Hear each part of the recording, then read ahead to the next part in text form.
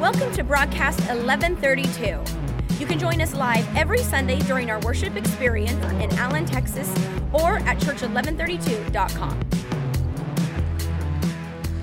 I got a word in my heart. Pastor told me to get right to the word, so we're going to do that if that's all right.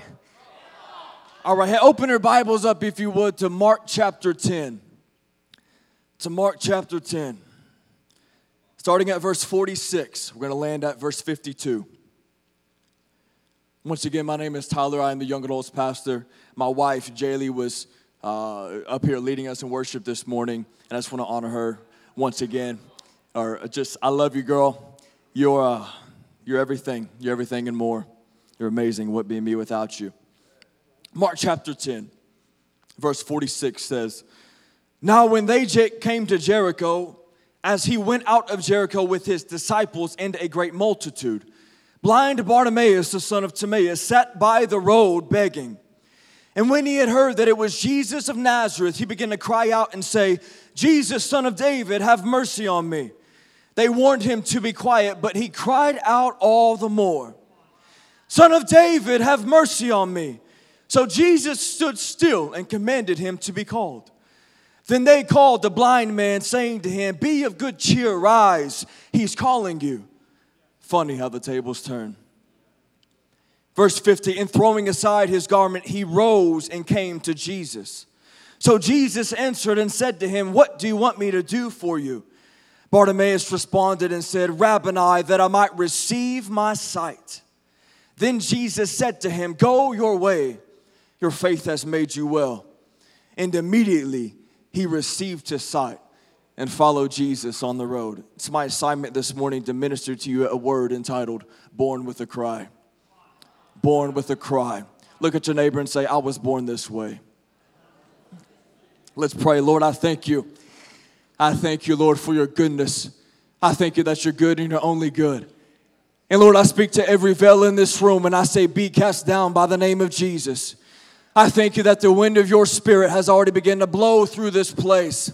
And I thank you, Lord, that every scale on every eye and all the hardness on each heart will fall by the wayside in the name of Jesus. Lord, it's by your anointing that destroys every yoke. Father, I pray that you have your way and invade this place like a rushing wind, like a mighty flowing river, God. Once you have your way, in your way only, and when it's all said, we'll give you the glory, the honor, and all the praise. And everyone who loves him said, amen, amen, amen. I don't know about you, but I'm grateful this morning that God's not a dead God, that he's alive. I'm also grateful that he's not a deaf God. And then also the Bible says that he is also love. So if he's alive, he's not deaf, and he's love, that implies to me that he's a responding God. The Bible also says that when we call out to him, he answers. So it lays out very clearly that he's a responding God. I love the Lord because he is the first responder on my scene. In my time of trouble or in my time of crisis or in the moment that I need him the most, in the very hottest hour of my day, he responds on my scene. I love this. We were all born with a cry. We came out of the womb with a cry, but we were born with a spiritual cry as well. And it is unfortunate in the room this morning, and it hurts my heart that maybe not everyone cries out to the Lord in their time of trouble, when I know without a shadow of a doubt that he's a responding God. We were born with this longing, with this cry deep down within us for the Lord. Matthew 5:6 says, "Blessed are those who hunger and thirst for righteousness, for they will be filled." Another translation says, "satisfies." Blessed are those who hunger and thirst. I'll zoom in a little bit to the righteous, for the righteous one, the Lord himself. They will be satisfied. He is the only one who can satisfy you. Psalm 42:1 says, "As the deer pants for the water, so my soul longs after thee." As the deer pants, as the deer aches, he aches for the water. That's how my soul longs after the Lord. Can I tell you this morning that he's still the God who satisfies? He's still the well that never runs dry. He's still my provider, Jehovah Jireh. He's still the God who heals, Jehovah Rapha. He's still my God of peace, Jehovah Shalom. He's still the everlasting God. He's still the one who's on my side. Therefore, I shall not fret, I shall not worry, I shall not be anxious for anything, for He is the well upon the well. In John chapter 4, the well that never runs dry. If you're longing for something this morning, deep down within you, can I tell you that He's the answer to everything you've been longing for? Just as the deer pants for the water, so my soul longs after Thee. He's not only our first responder, but He's also the way maker. He's the God that makes a way when there look like there's no way. So this tells me that His arm is not too short to reach down into my situation. God, the responding God, the God who's with us, but that same arm and that same hand of provision reaches down and begins to make a way. So He's not just God with me, He's God for me. Can I tell you this morning, He's God for you.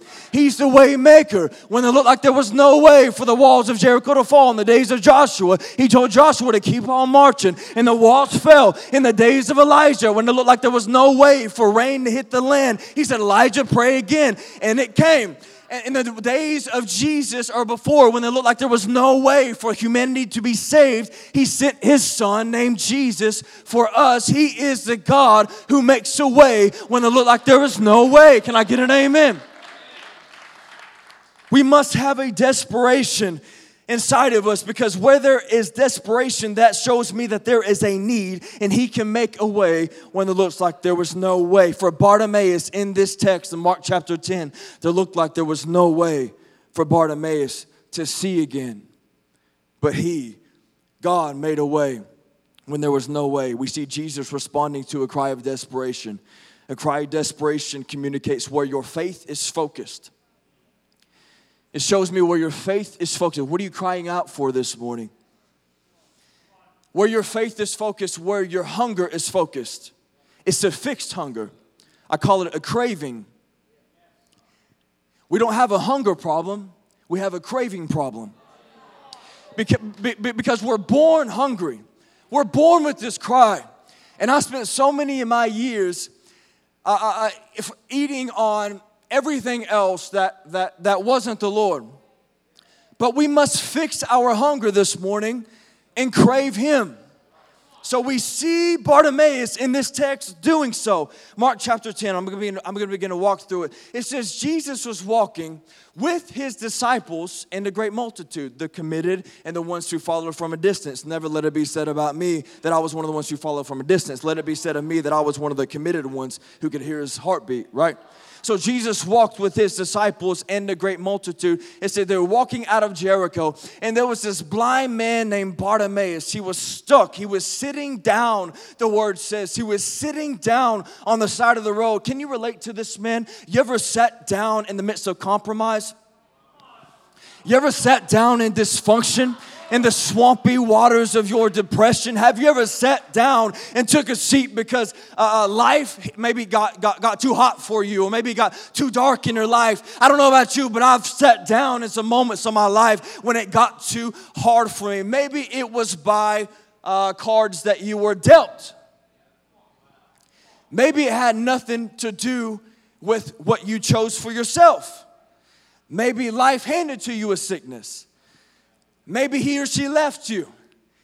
Maybe they were talking about you. You had nothing to do with this, but have you ever settled in compromise because of cards you were handed? Maybe it was cards that you picked up for yourself.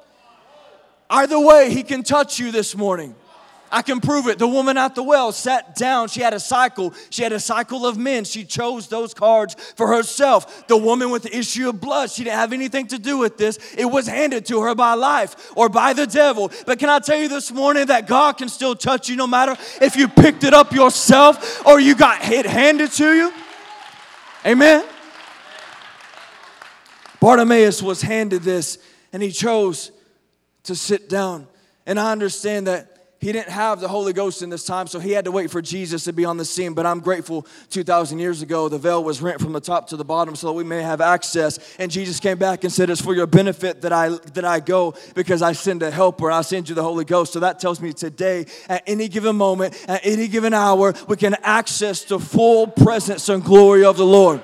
So Bartimaeus was sitting down. Can you relate? Have you ever compromised in life? Have you ever compromised settling for less than the standards of that desired? Have you ever compromised? Maybe you compromise as a family person.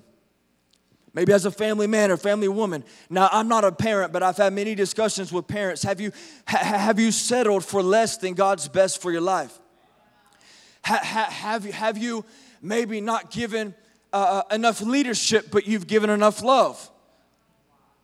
I have found out with young adults and with youth that many kids, many young adults, they don't suffer from a lack of leadership. They suffer from a lack of love, or they suffer from a lack of love, or they suffer from lack of leadership and not that of love. We need both and, right? We need leadership and we need love. We need all the fruit. We need all the fruit. So Bartimaeus was sitting down. He was compromised. I got to get past this. Once again, go back to my point that he can touch both. The Bible says, though a righteous man falls 7, he gets up again, right? You're the head and not the tail. You're above and not beneath. You're more than a conqueror. Verse 47, it said that Bartimaeus heard that it was Jesus of Nazareth. And he began to cry out and say, Jesus, son of David, have mercy on me. Jesus, son of David, have mercy on me. This was a confession of faith. Because if you zoom into the text here, son of David, he's actually confessing Jesus as the Messiah. Messiah is the Hebrew word for the anointed one. Christ is the Greek synonym for that word. Contrary to maybe popular belief, Christ is not the last name of Jesus. Christ means the anointed one. Messiah means the anointed one. So he says, Jesus, the anointed one, the Messiah, the one who is prophesied about, have mercy on me. This shows me that Bartimaeus didn't just believe Jesus to be the healer. He believed him to be the Messiah as well. There's a strong principle in this. Whoever you confess and believe Jesus to be, that's how he'll manifest himself to you in the moment. An old preacher told me one time, whoever you preach Jesus to be in a meeting, that's how he'll manifest himself. Whoever we pray and believe Jesus to be, that's how he'll show up in that moment. In other words, Jesus, I need you to be my comfort. He'll show up himself in comfort. Jesus, I need you to be power. He'll show up himself in power. Lord, I need you to be my partner. He'll show up himself as your partner. If whoever you believe Jesus to be, that's how he'll manifest himself to you in that moment. That's by his goodness and grace. He says, Jesus, son of David, have mercy on me. Bartimaeus had desperation in the midst of his dysfunction. Are you desperate this morning? Can I tell you that your desperation is your decision? I can just stand up here before you and eat the word before you, but you have to decide to get hungry for yourself. You have to decide to get desperate for yourself. I can't really preach you desperate. I can't really preach you hungry. I can just present the word like he gave it to me. But you have to make a decision for yourself to get hungry for the things of the Lord. Your desperation is your decision. I wonder how often our deliverance is dependent upon our desperation. I wonder what the Lord can pour out this morning if you say, I'm just going to get a hunger, a fixed hunger, a craving inside of my spirit to say, God, I need you. Lord, I will humble myself before I wonder what kind of church we would have. It's just like Bartimaeus, he didn't care what people thought around him. I wonder what kind of church we can have on a Sunday morning if I didn't care about your opinion or the person next to me's opinion when I begin to lift up my cry. This is why we have a vocally expressive church. There are many reasons for it, but it's not because it's hype. It's not because we were taught it at a leadership conference. It's because we understand that my amen is my agreement to the things of the Lord. And you don't know what he brought me through. You don't know what it takes for me to stay free, so I can't help myself but to lift up a shout of praise. Hallelujah. We're vocally expressive in here because we just can't help ourselves. A preacher said it like this once. He said, you can't judge my breakthrough because you don't know my been through. You don't know what he brought me out of. And I'm going to share a little bit about my story here in just a few moments. Bartimaeus lifted up a desperate cry in the midst of his dysfunction. Do you have dysfunction today? I love this. It says, many warned him to be quiet, but he cried out all the more. The language paints a picture here of that like of an animal cry, a desperate cry. He cried out all the more. This like paints this picture to me of like what the world tries to do with us. Right? It tries to, I'll say it this way for all the millennials, he tried to shut down your turn up. For all the preachers, he tried to hush the hunger. He tried, who are your they? Who are your they? They tried to shut him down, but he was desperate for the man named Jesus. I don't know about you, but this morning I'm desperate. I feel like there are a couple hundred people in this room who say, I'm hungry for the things of God. I felt faith in this room even during worship. I just felt the faith. I felt the hunger in the room. Not hype, but hunger. I wonder what could happen this morning if we lifted up this cry to the Lord. If we released a collective cry. You know, we begin worship. One of the many reasons we sing together is it's to get us in one accord. And we know by so many references in Scripture about unity, how God commands His blessing on unity. He commands His presence on unity. We see they're in one accord in the upper room. I wonder what happened this morning if during response time here in just a few moments we lifted up a collective cry. If all of us in this room came together as a family and we admit that we need Him. Do you have desperation today? Write this down if you're taking notes. Your cry reveals your crave. Your cry, what you cry for reveals what you crave. I can usually tell within 15, 20 minutes what someone craves for by just hanging out with them. By what they say. I can tell who or what they've been fellowshipping with that past week by what they're talking about. Your cry reveals your crave. Are you just full of gossip? Are you full of drama? Are you full of worry? It's amazing to me how our flesh, Pastor preached not too long ago, by default will worry, will cower back in fear. Do you crave the Lord this morning? Because you'll consume what you crave. And you'll crave what you consume. If I go up the road, up Stacy Road, and ate McDonald's for 2 weeks straight, my body will begin to crave it because I've consumed it. This is why addictions start, because our bodies crave what we consume. What are you craving? Are you stuck on a crazy cycle of consumption this morning? Are you eating things of the flesh? Are you seeking out success up the wrong ladder? Are you seeking out drama? What are you seeking out? What are you craving over? Because you will consume what you crave, and you'll crave what you consume. Are you stuck in a cycle this morning? Your cry reveals your crave. You cry for what you crave for. Verse 49 says, so Jesus stood still and commanded them to be called. Now, when they called the blind man, saying to him, be of good cheer, rise, he's calling you. We don't have time to get into that. There's so much revelation in that. But the cry of Bartimaeus captured the attention of Jesus. It says, because Jesus was on the way to the cross. Jesus stood still, the text says. This implies to me that Jesus cares. See, we have to begin to dive into the implications of the text. I understand the main thing is the plain thing, but we have to dive deep into the word of the Lord. What is the text implying to you? It implies to me that Jesus cares. That He cares for me. We actually see in the word of the Lord. 1 Peter 5:7 says this, cast your cares, for He cares for you. We're good at casting them in church, right? We're good at casting our cares at the altar, but can I tell you that the devil's in the parking lot doing push-ups? It says that he comes to steal the seed of the word of the Lord. So we cast our cares, and then we get distracted, and we go back and pick that care up like a dog returning to its vomit. Or we get that phone call from that relationship that we casted before the Lord. We get that phone call trying to hit you up late at night. What's up, girl? What's up, boo-boo? And the moon's just right and the right song's playing, and we go back and pick up that care. Can I tell you, this word cast means to cast down once and for all, never to return to it again.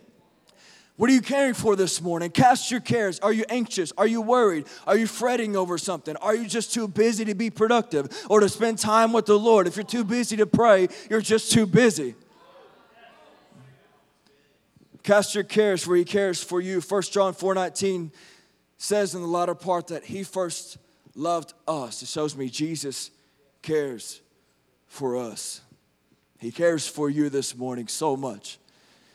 Whatever you did, whatever you've been thinking, even this service, any negative thoughts or any struggles that you walked in here with, He cares about you so much. Cast your cares, for He cares for you. Even the smallest things He cares about. Nothing's too big or small for the Lord. Psalm 149 says this, for the Lord takes delight in His people. He delights in you.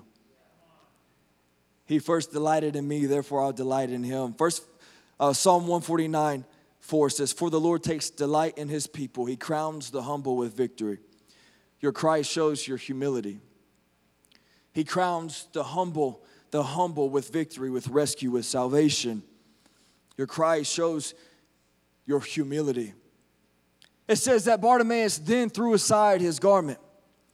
He then threw aside his garment, and there's so much in this, we don't have time to get into it. He was called and he threw aside his comfort. He was called and then threw aside his comfort. Each and every one of you in this room, you're called by the Lord. Whether you know Him or not, you've been called. And He's not going to call anybody He doesn't love. He's called each and every one of us in this room. And He's challenging you today. I just really felt the Lord on this when I was studying. To throw aside our comfort. To throw aside ourselves and say, God, whatever it looks like, whatever it sounds like, come have your way in my life. And if we just surrender, you'll never be truly satisfied if you don't surrender. You'll never be satisfied in life. When I was running from the Lord, I thought it was just normal to cry myself to sleep. I'm not saying you can't cry. Because big girls do cry, grown men do cry, right? She had it all wrong. Big girls actually cry. There's nothing wrong with crying, but when you're crying from a place of emptiness, you weren't meant to live that way.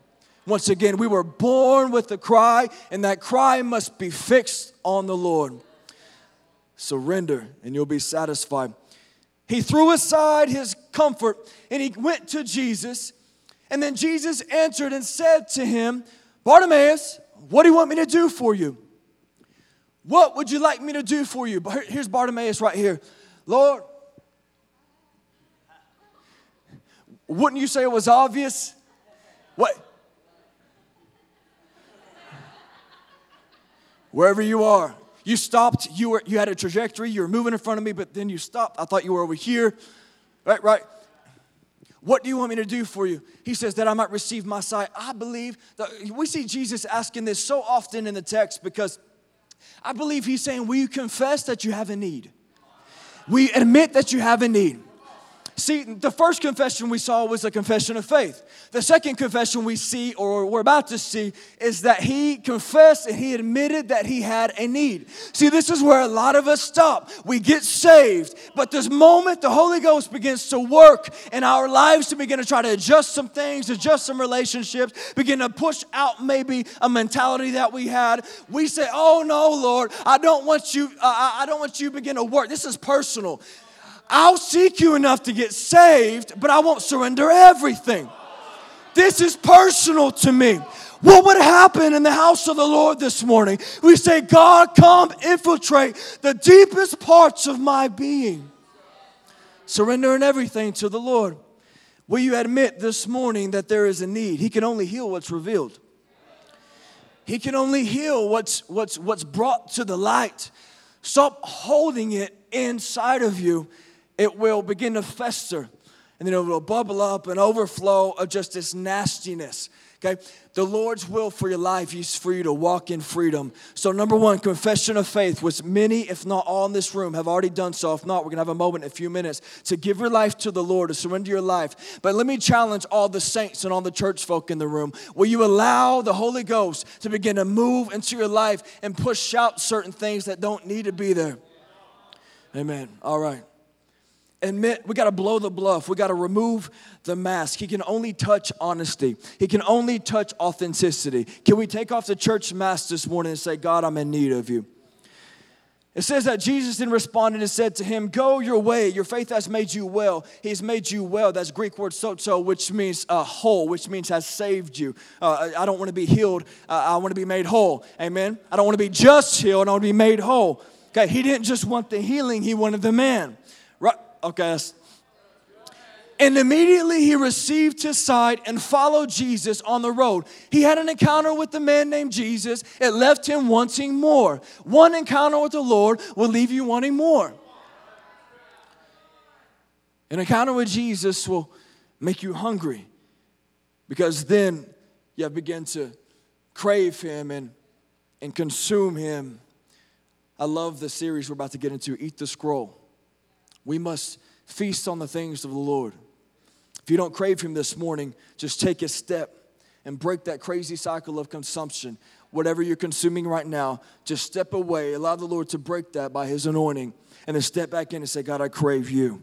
I'm going to eat of your goodness and eat of your power. Amen. And I love this because your breakthrough isn't just for you. There's also another passage in the scripture telling the story of Bartimaeus. And there was another blind man in another account of the same scripture, and it says that both men were healed. So your touch, your deliverance, your breakthrough, whatever you want to call it this morning, isn't just for you. It's for your friend circle, it's for your community, it's for a city, it's for your family, right? Because he got it to you, and now we have to be faithful stewards and get it through us.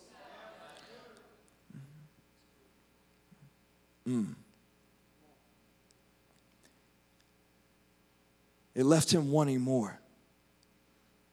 It left him wanting more. Here's a key to cultivating your craving. A key is simply adjust your gaze. In other words, here's a cuss word in church: repent. Sorry, just bleep that out of the live stream. Bleep it out, bleep it out. Adjust your gaze. Repent means to just turn, have a shifting in your mind and begin to focus on something else. God gave me this: if you gaze right, you'll crave right. If you gaze upon him and all who he is, you'll crave right. When you crave right, you'll eat right. When you eat right, you'll believe right. When you believe right, you'll see right. See, the world says, I'll believe it when I see it. But the word of the Lord says, by faith, like we just talked about earlier, I'll see it when I believe it. So in summary, if you gaze right, you'll see right. Are you gazing upon him this morning? With this being said, I want to give you some things that this text gives us. We're going to land the plane in a few moments. The first things this text reveals to us is that our seeking determines our finding. Our seeking determines our finding. Jeremiah 29:13 says this: and if you seek me, you will find me when you seek me with all of your heart. When I seek him with all of my heart, that usually has a sound. When you seek me, you'll find me. When you seek me with all of your heart. If we can't find him, we must ask ourselves, am I really looking for him? Well, he didn't show up in that. Are you really looking for him? Are you seeking him out? Bartimaeus went after Jesus in that moment, and Jesus was surely found by him. One of the most impactful things that my pastor ever told me, he said, the same God that found you when you weren't even looking for him is the same God that will surely be found by you when you are. He's easily found. Are you seeking him this morning? The second thing it shows us is that our insight determines our eyesight.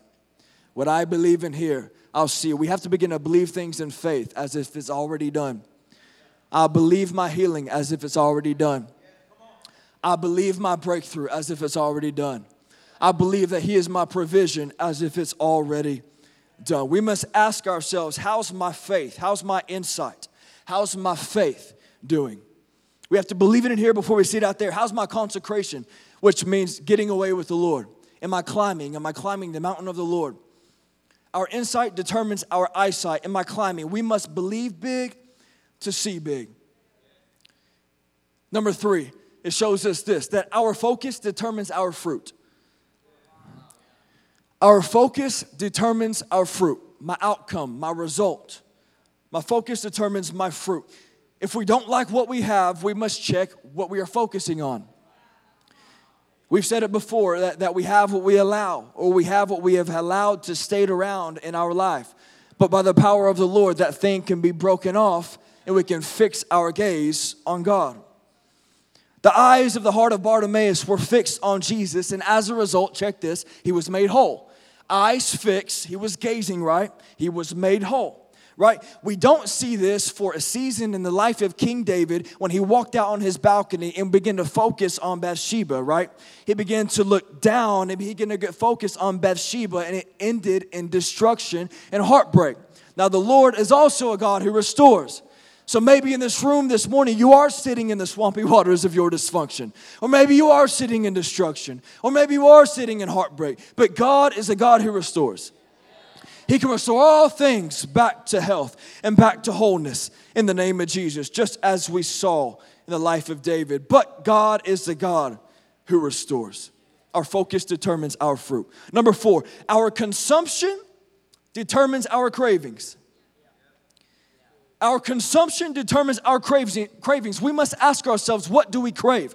Do I crave the Lord?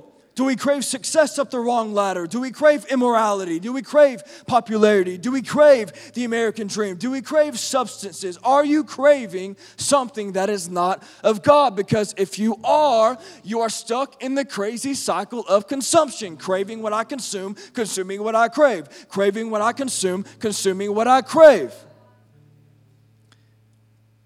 Check your intake.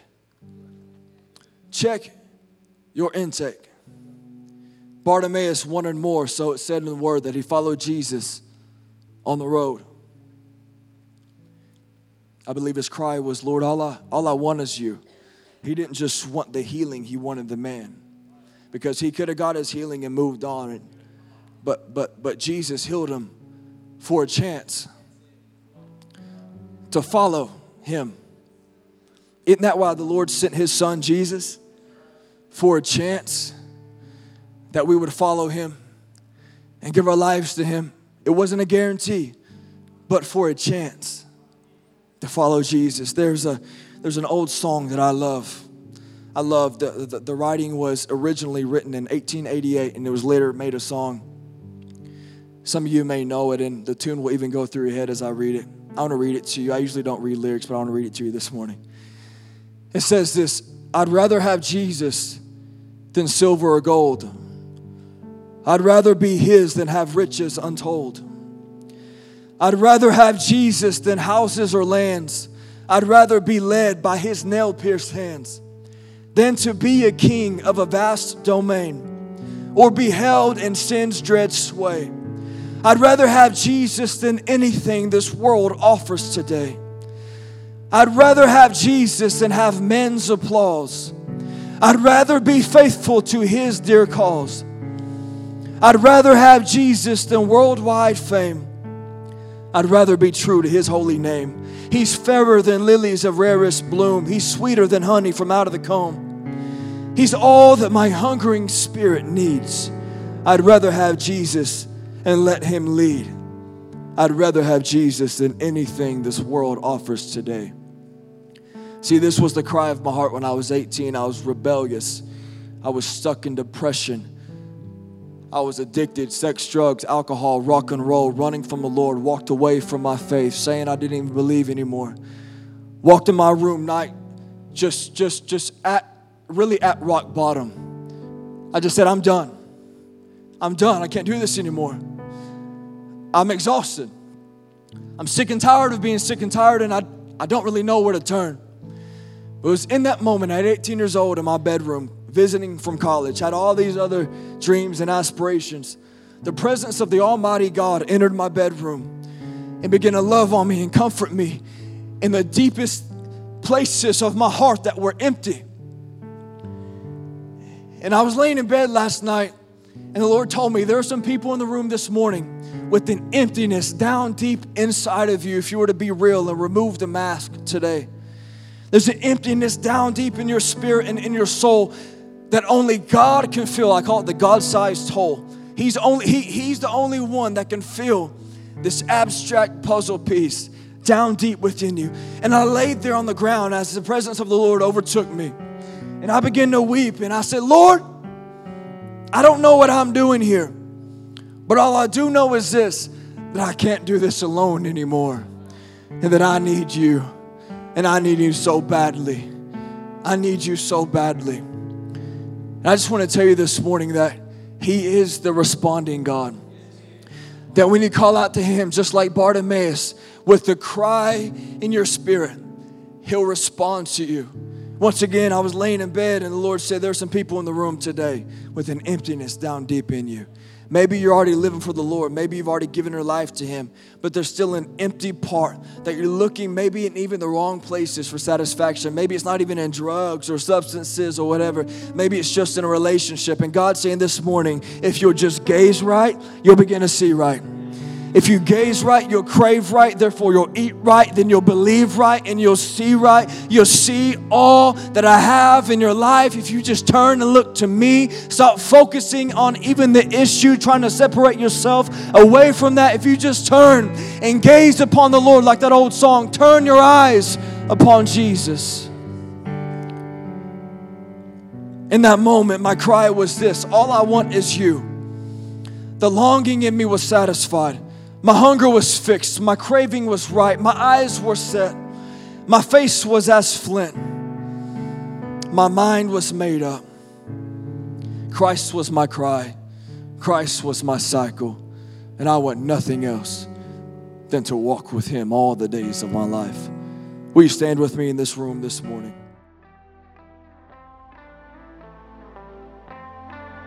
Thanks for listening. You can find out more about us at church1132.com.